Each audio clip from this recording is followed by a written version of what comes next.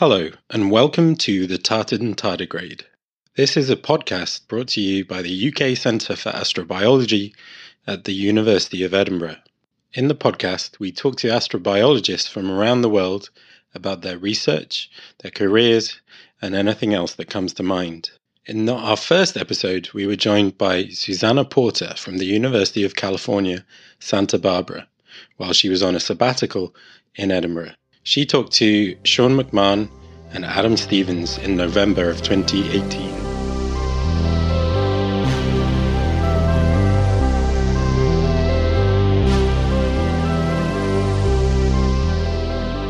So, hello, Susannah Porter. Please tell us who you are and what you work on.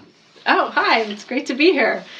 Well, I am a professor at the University of California in Santa Barbara, and I'm on sabbatical here at the University of Edinburgh for the fall. And I'm a paleontologist, and I focus on the Precambrian and Cambrian, so the earliest eukaryote, single-celled, complex single cells, and animals, earliest animals. Do you think astrobiologists need to know about Precambrian paleontology? Yes, absolutely, because for one thing, that's sort of the closest analog, I assume, to what, if there is life on other planets, it's more likely to look, the further back you go, it's more likely to be similar. And the search for life on other planets is going to be not just extant life, but evidence of past life. So it's possible, for example, Mars had life at one point and it's all extinct, and the Precambrian actually provides some of the best analogs for what early life might look like, how it might be preserved in the rocks. Do you think there's analogues then in how you go looking for life, evidence of life back in time on Earth, and also looking for life on other planets as well?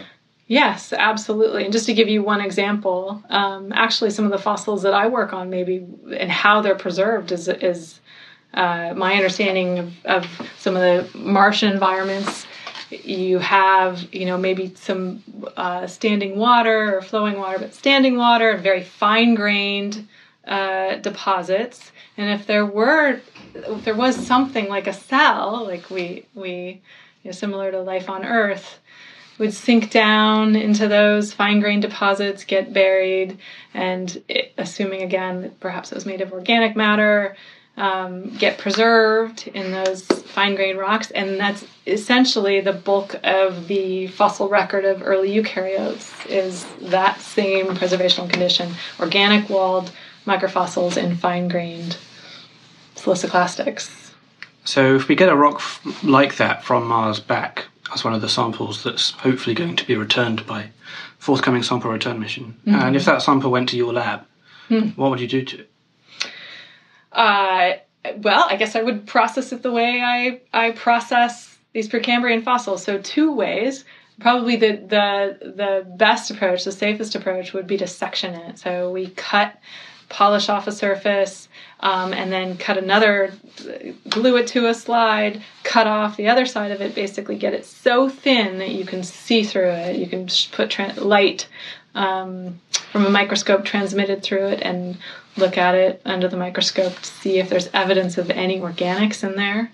Probably a little less safe in terms of contamination, but another approach that we use is to take those rocks, dump them in hydrofluoric acid, 50%, and let the siliciclastics dissolve, and anything organic that remains, then the advantage there is that you could potentially see any morphology, surface texture and actually look for body fossils, not just organic gunk. Most of the rocks that you are known for working on, or the fossils that you're known for working on, are eukaryotes. Yes. Do you come across fossil bacteria in the same rocks? Yes, at least structures that I think are most reasonably interpreted to be bacteria. They're quite small, a few microns in size. They can be a little bit bigger. Some of them have morphologies that are comparable to cyanobacterial microfossils. So, do those just turn up at random, or do they tend to show up in particular types of rock or compositions? I'd say you'd find them in the same assemblages that you find eukaryotes. That if you're looking for bacterial body fossils, so their original form, you would look in these fine-grained rocks, these shales, or another common sort of preservational window that we look in are carbonates that have been silicified very early, and so the organic bodies that are in there get entombed in 3 dimensions. My understanding is that's a probably less common environment on Mars.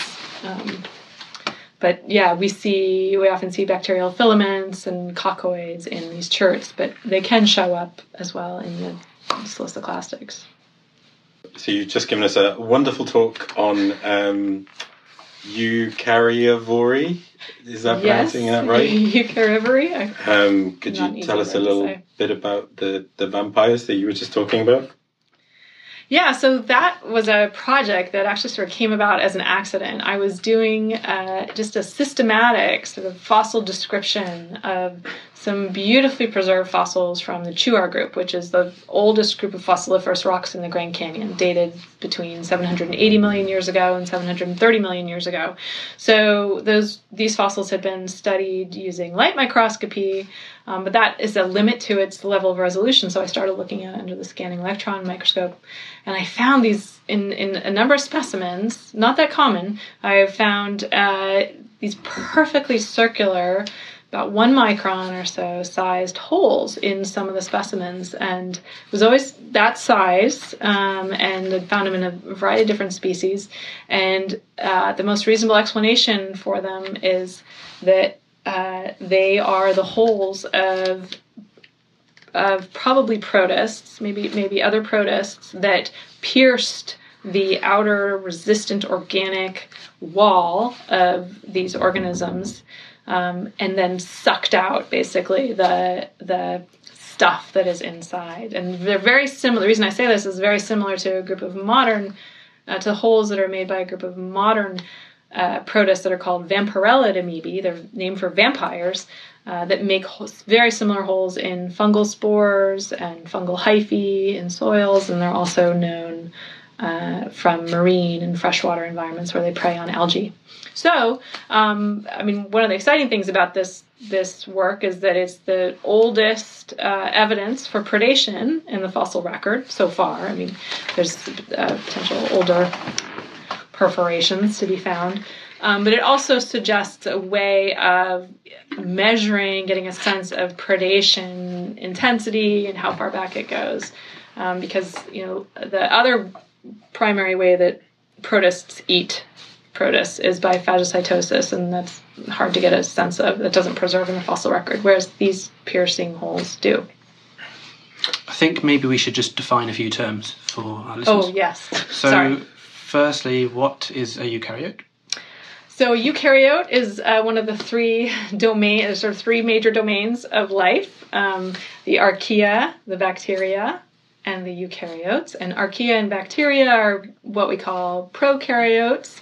They people refer to them as having relatively simple cells. They're simple in the sense that they don't have organelles, they don't have mitochondria or plastids. For the most part, they don't have a cytoskeleton, although there's some archaea that maybe do. They don't have a nucleus. That's the sort of primary distinction.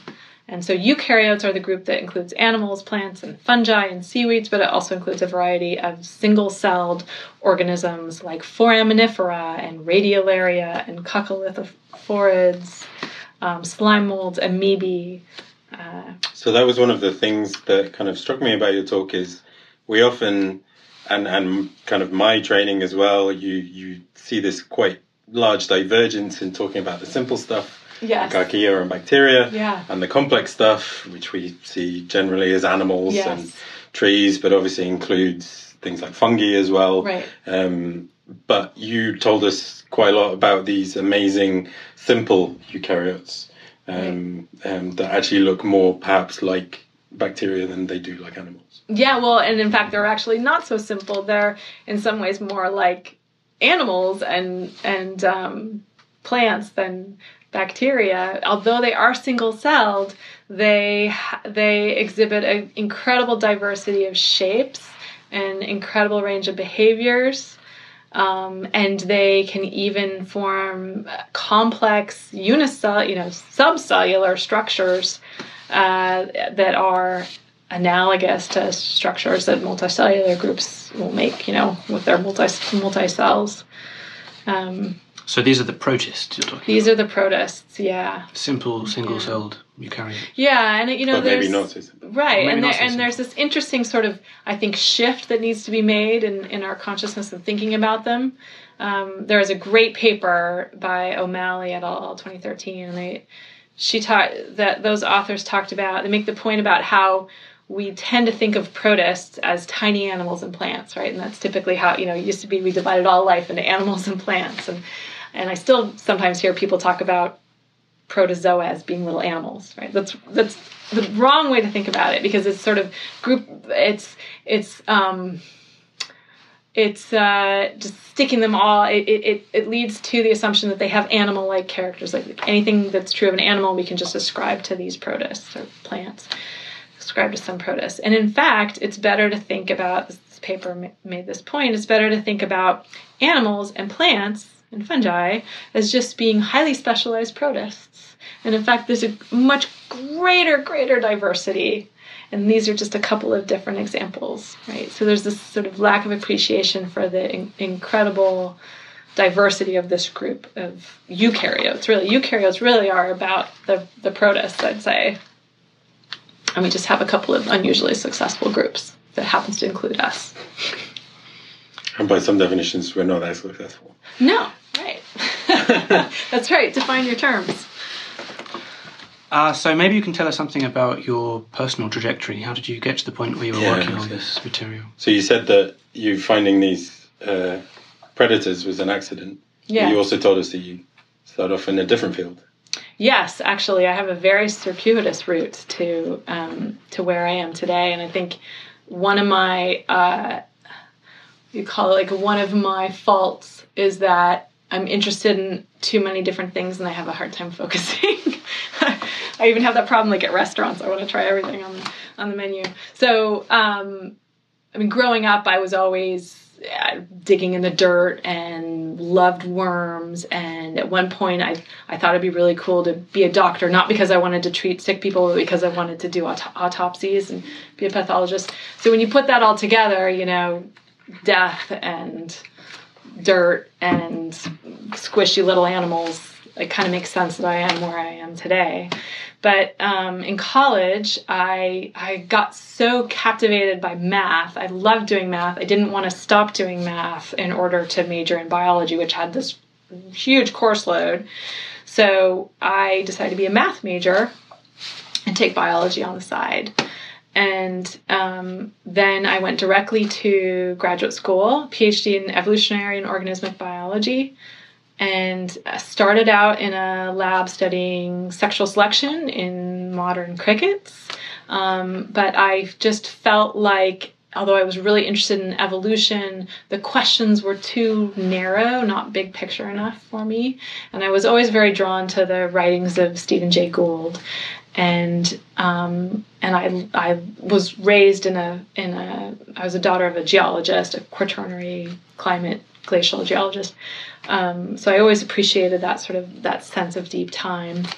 And so I switched my second year into a paleontology lab and was initially interested in the Cambrian explosion. And I, in fact, still do work on the earliest animals and biomineralization. But Andy also introduced me to the world of Precambrian paleontology and protists. And so I got more and more interested in that. And that's where I am today.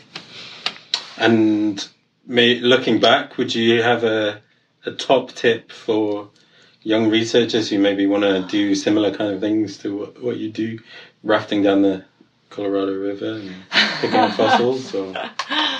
Oh, I don't know if you can gain any advice from my kind of crazy circuitous route. I think that, what would my advice be? Okay, so advice that I would give myself at age 22, 25, that time frame. I remember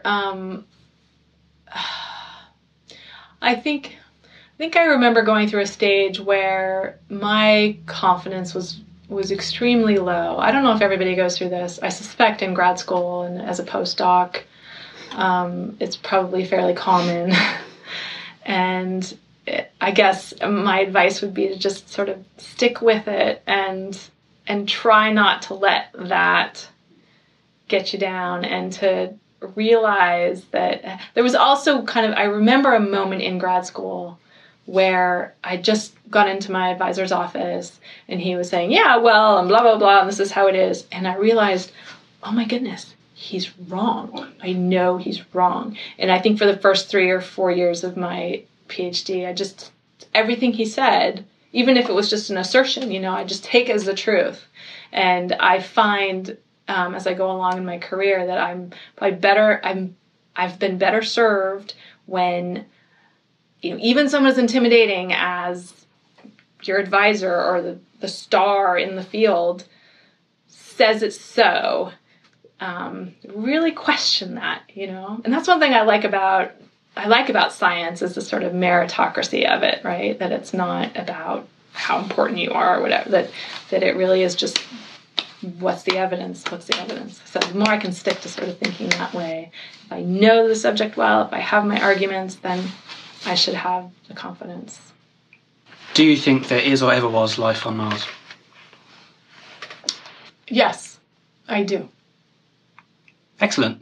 And I should say, speaking of life elsewhere in the universe, I've always thought one of so many things that I have wanted to happen in my life have happened, and I feel so lucky to have done all the things I have. And there's really just one more thing that I want to see, or other than watch my children grow up. And that is, I would love to be alive when life is found elsewhere in the universe. And when that news comes, I am going to go out to the fanciest restaurant in town and have a big, expensive, delicious meal to celebrate. That was great. Thank you. Good. That's great.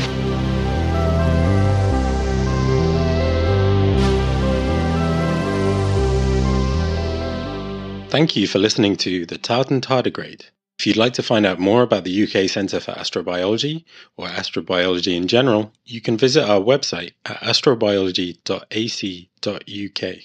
You'll also find links there to the other episodes of the podcast, and a link where you can subscribe via the University of Edinburgh podcast service. Next time, we hear from Magnus Ivarsson, a paleontologist from the Natural History Museum of Stockholm.